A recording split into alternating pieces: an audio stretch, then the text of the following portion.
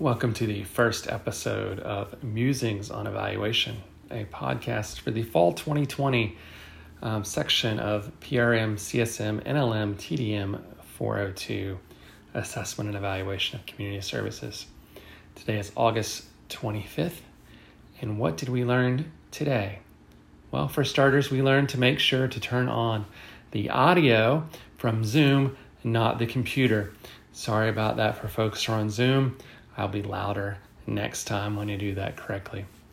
We also learned a little bit about our classmates, including that Hannah was on the Junior Olympics for skeet shooting. Hannah, not Isaac, apparently, as I said in class. Sorry about that, Hannah, but it's Hannah on Junior Olympics. We also learned a little bit about evaluation. We learned that evaluation addresses criteria to make decisions. 3 parts of evaluation. Criteria, these are standards or ideals upon which something is evaluated. So something like goals and objectives would be a criteria. So we set criteria, what does success look like? Then we collect data or evidence to judge the criteria. Okay. If our criteria is that at least 80% of students in this class will get an A, our evidence or data would be grades from the class. And then the final step is judgment. If we don't use this data and analysis to make decisions, then it's not really worth anything. So criteria, evidence, judgment.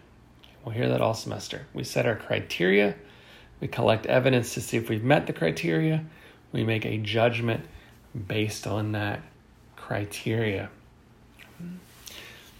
Now, why do we evaluate? Simply put, we evaluate to make our communities better. We evaluate to make our hotels, our tours better. We evaluate to make our community sports programs better, to make our parks better, to make the nonprofit organizations we lead better. Evaluation allows us to see how we're doing. It allows us to make adjustments. It allows us to tell our story to other people, including funders.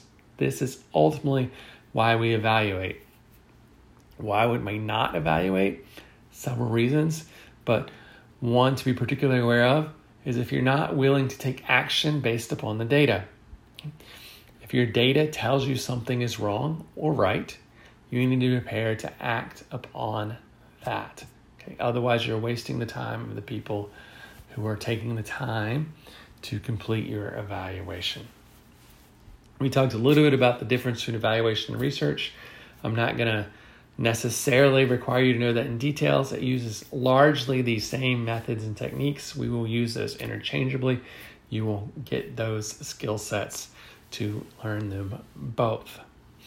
We learned a few additional terms: benchmarking and evidence-based practice. You can look those up on your own. What I mostly want to review here today is criteria, evidence, judgment. This is fundamentally what evaluation is about. Criteria, evidence, judgment. Okay. We had some other things like quantitative and qualitative data. We'll come back to that at a later point. But criteria, evidence, judgment, we're evaluating to make our communities better and stronger. See you next time.